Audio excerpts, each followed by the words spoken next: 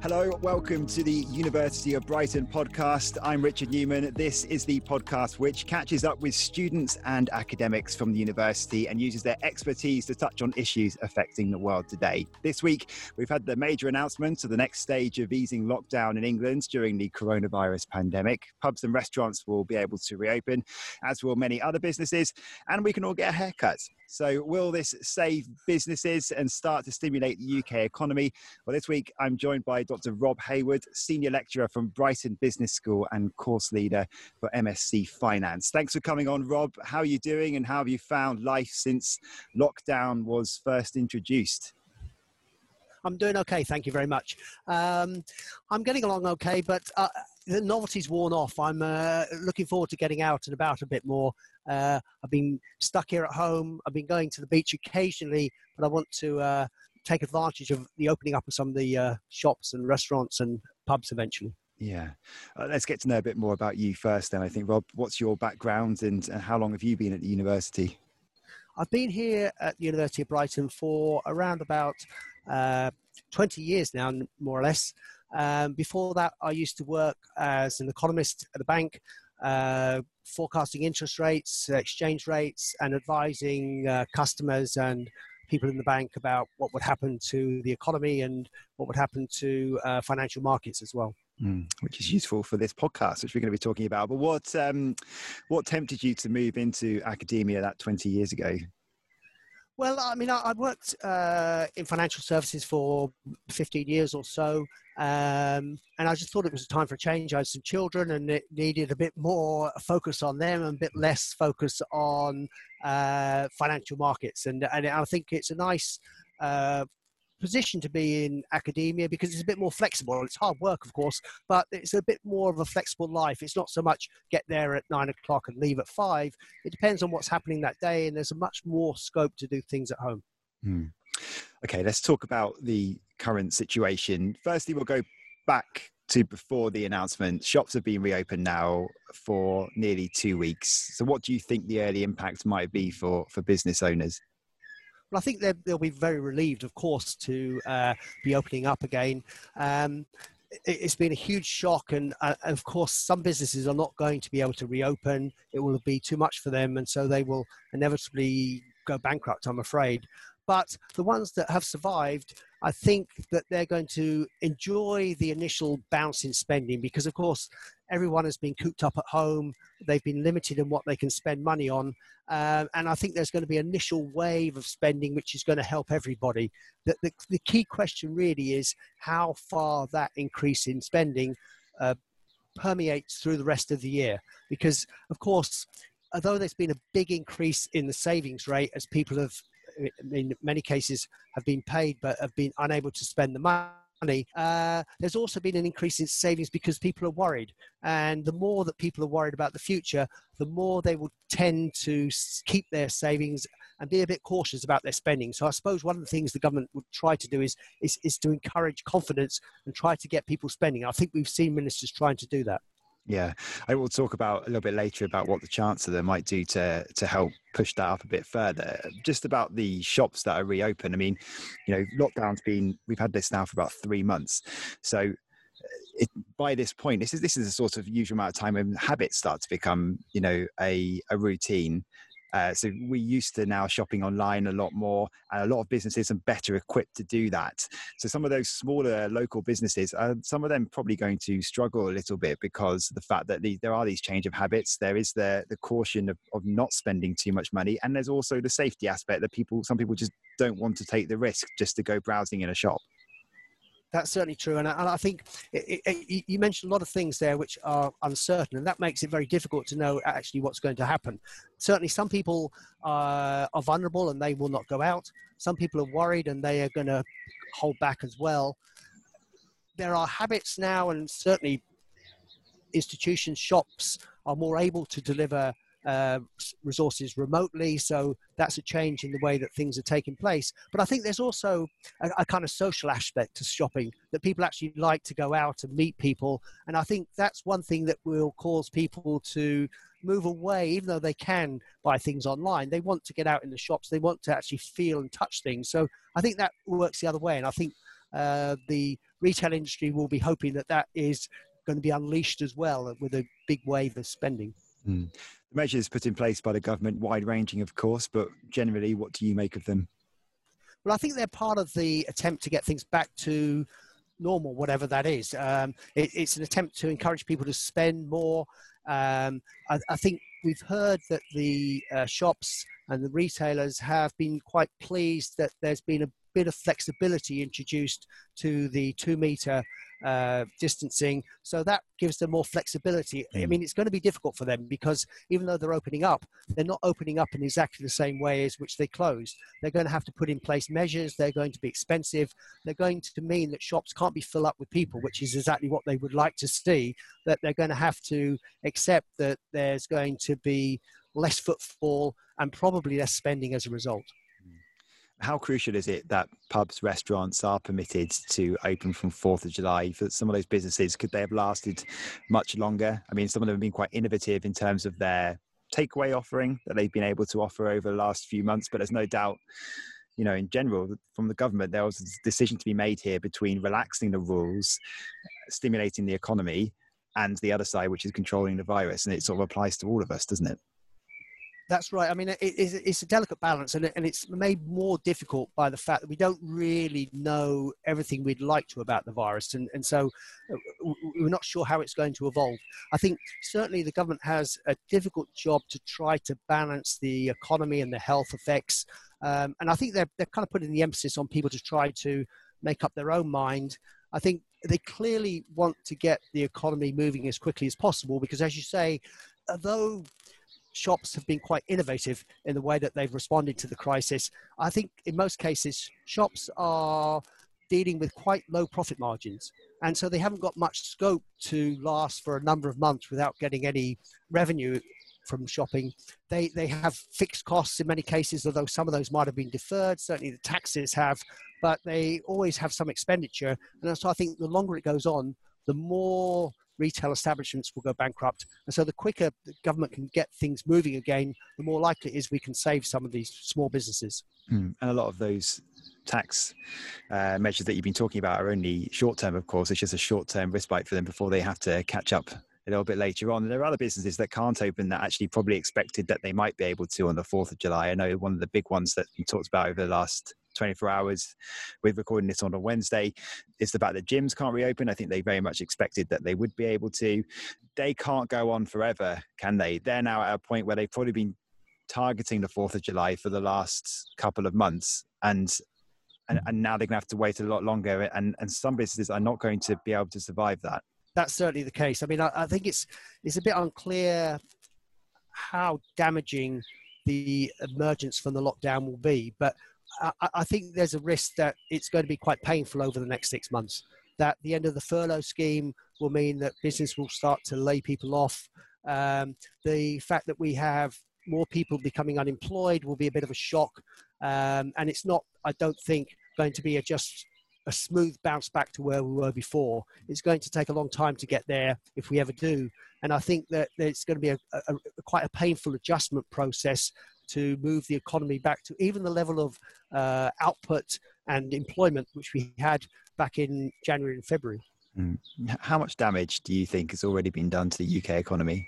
How big is this? I mean, it's a huge amount. We've never seen anything like this. So it's almost impossible to say that there's not been a situation where we've had such a shutdown in the economy. It's almost like some people have said that it's putting the economy to sleep and then opening up again. And though it hasn't died completely, it is the sort of shock that if you look at any of the diagrams of the performance of the economy, they're just shocking. That they show that what we've seen in terms of reduced output, increase in unemployment, decline in spending is never really taken place before. And so although the government, I think, has put in place measures to try to alleviate the pain, it's inevitably going to be quite deep rooted.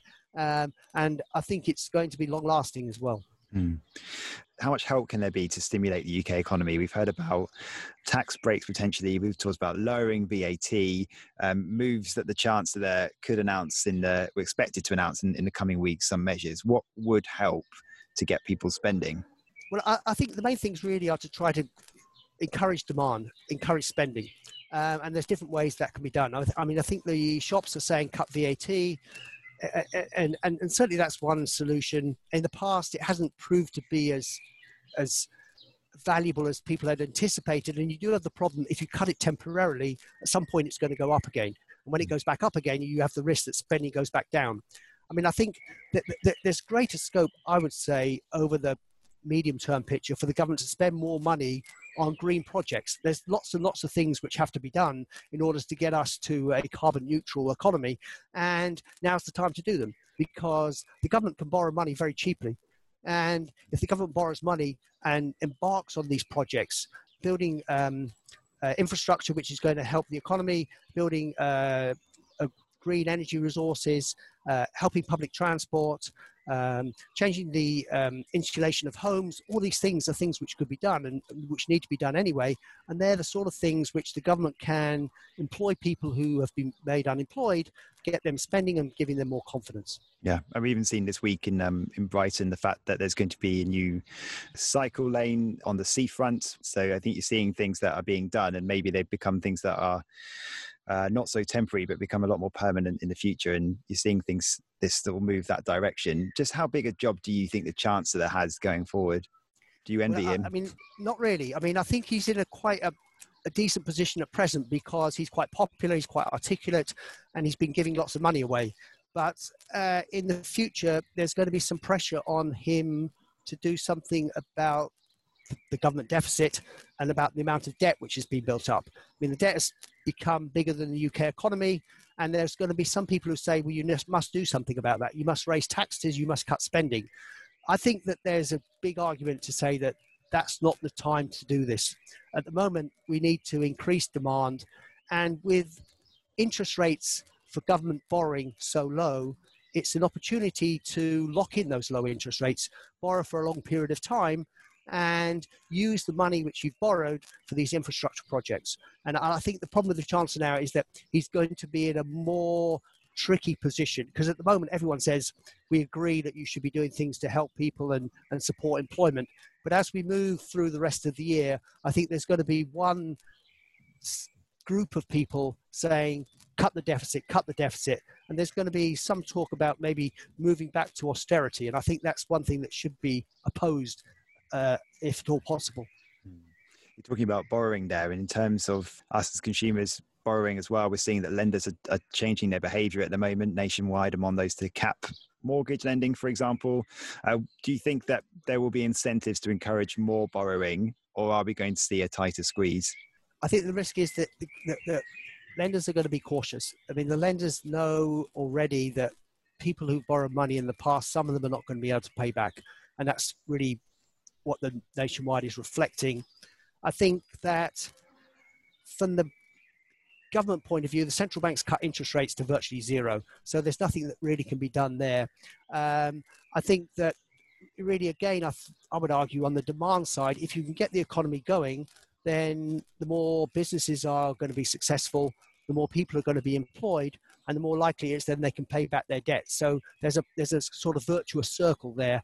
And if the economy does contract more severely and suffer more badly than we hope, then I think that there is a risk that lenders will become even tighter with their lending, and that will exacerbate the problem. So we need to try to avoid that if we can.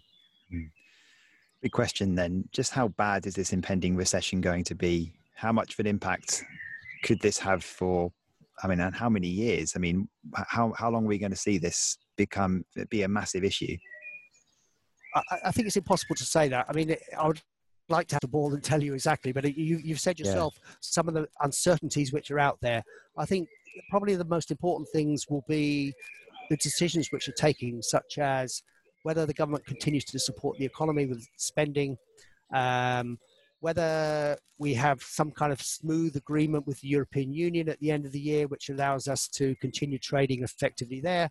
And probably in the bigger picture, what happens to countries around the world. I mean, there's some movements towards a more protectionist world. And if they gather steam, then I think it's only going to exacerbate the downward pressure, not just on the UK economies, but economies around the world. And so I think there are some risks out there, which in this uncertain time make it even more worrying slightly.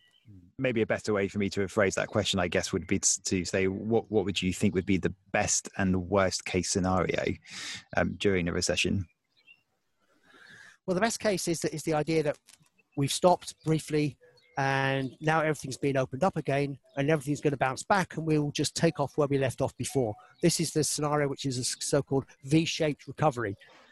I think most economists are quite skeptical about that. Doesn't mean it won't happen just because they're skeptical. I mean, it's possible. I mean, there's, as we said before, a big build-up of savings which could be unleashed. I think probably, as we said before, there's going to be some caution. It's much more likely to be a kind of prolonged, gradual recovery, and hopefully that's what we'll see. As I said before, I think the more dismal outlook will be one where the government stops supporting economic activity.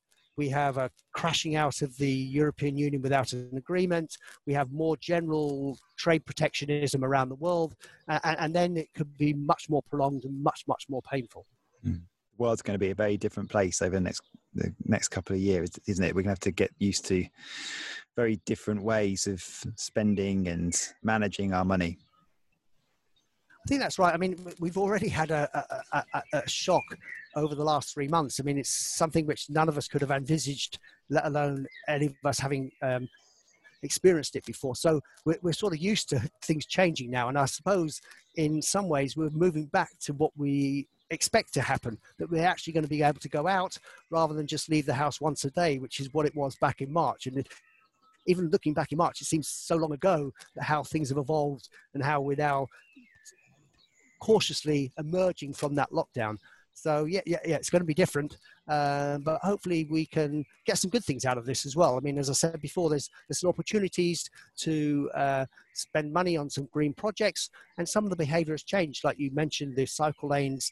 Certainly, people have been finding other ways in which to get around if they're a bit cautious about public transport. In simple terms, how have financial markets not been completely brought down by the impact of coronavirus, especially at that initial shock phase where everyone was going to lockdown? It's slightly a mystery because in March, when the lockdown started, there was a collapse. That stock markets particularly fell 20 or 30%. And that's probably what you'd expect because the stock markets reflect future profitability. And if you close the economy down, then profits are going down as well. Since then, what we've seen in the US and to a lesser extent elsewhere in the world is a recovery in those stock markets. And people have been saying that doesn't really fit in with the general idea that the economy is going to struggle to recovery.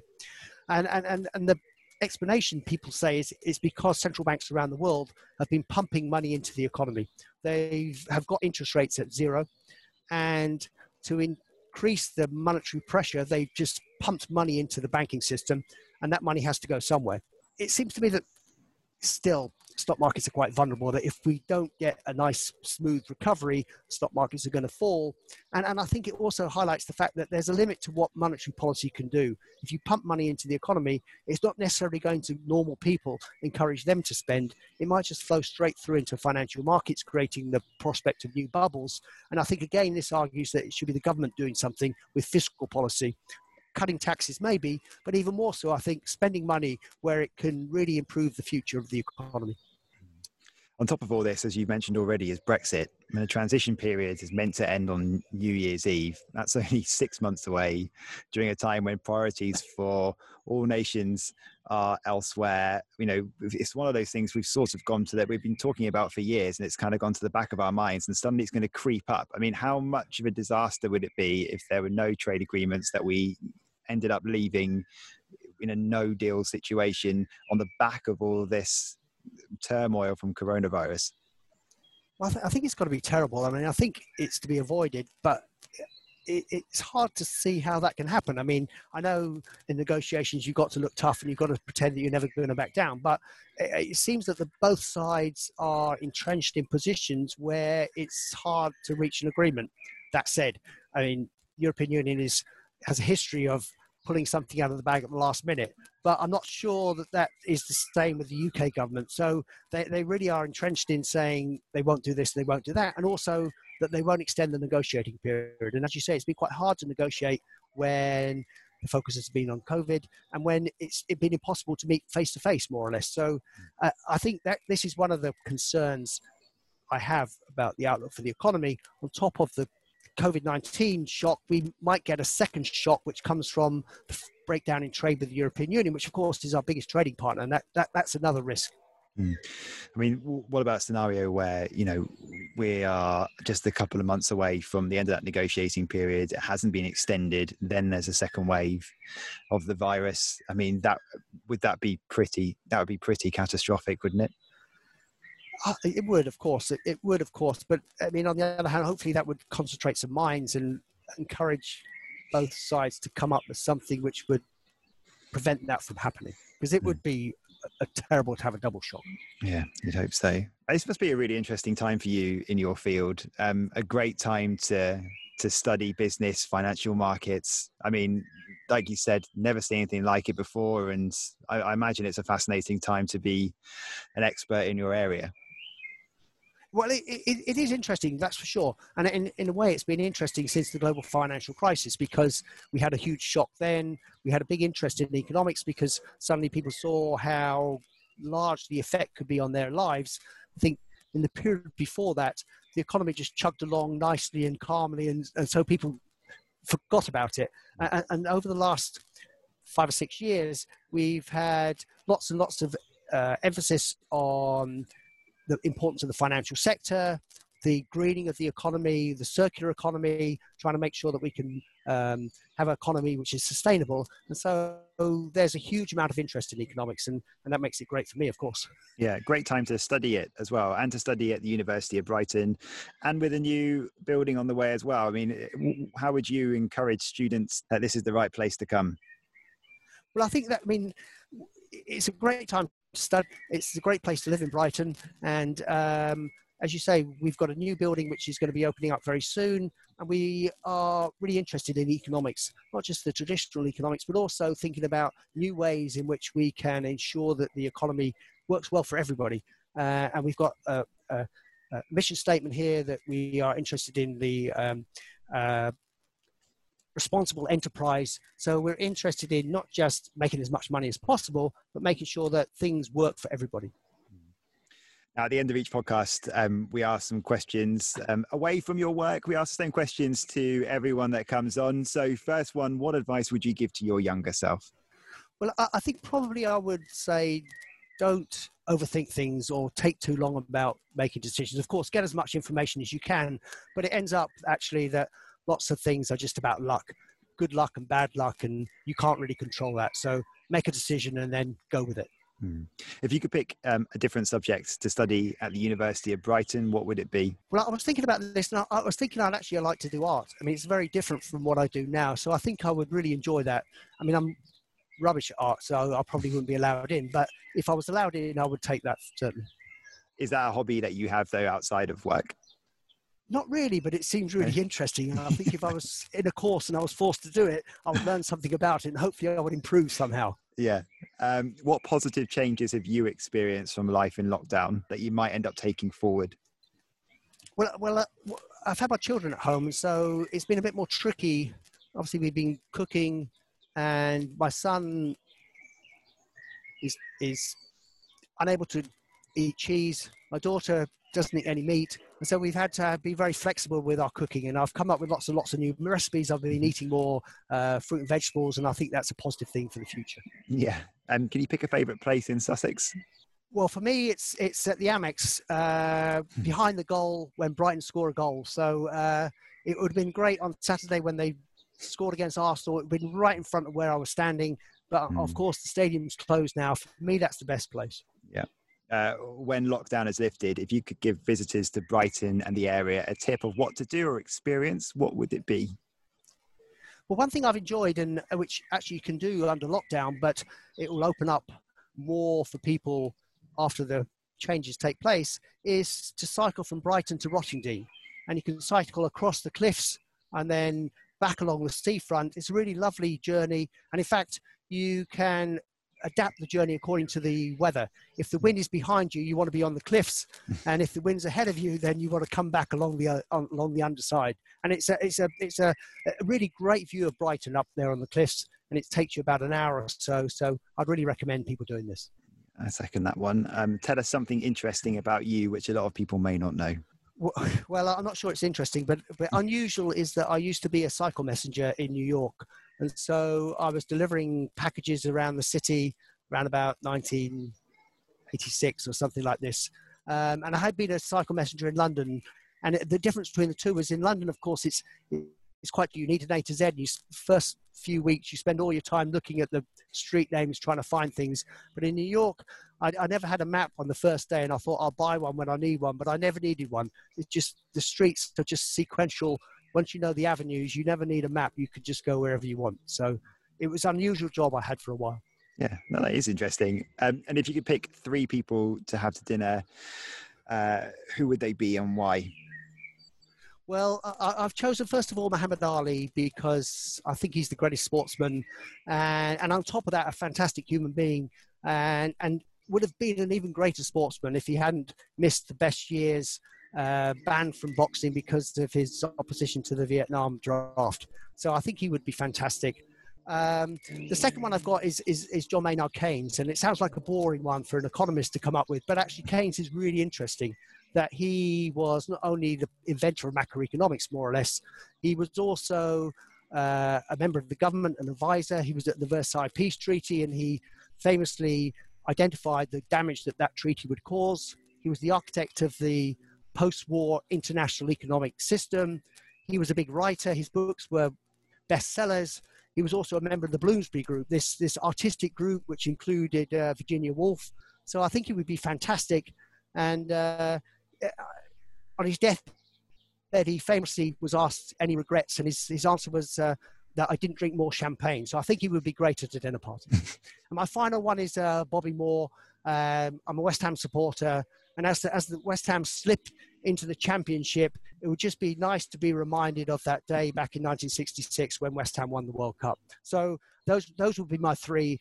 I'm not sure what they would have to say to each other, but I think it would be interesting. So are you a West Ham supporter with a Brighton season ticket?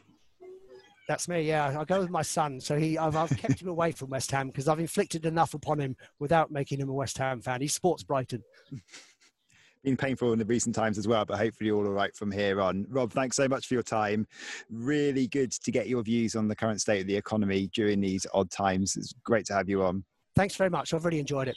That's it for this week. Please do subscribe and share on social media channels. You can also watch this on YouTube and listen via Apple Podcasts and Spotify. Bye for now.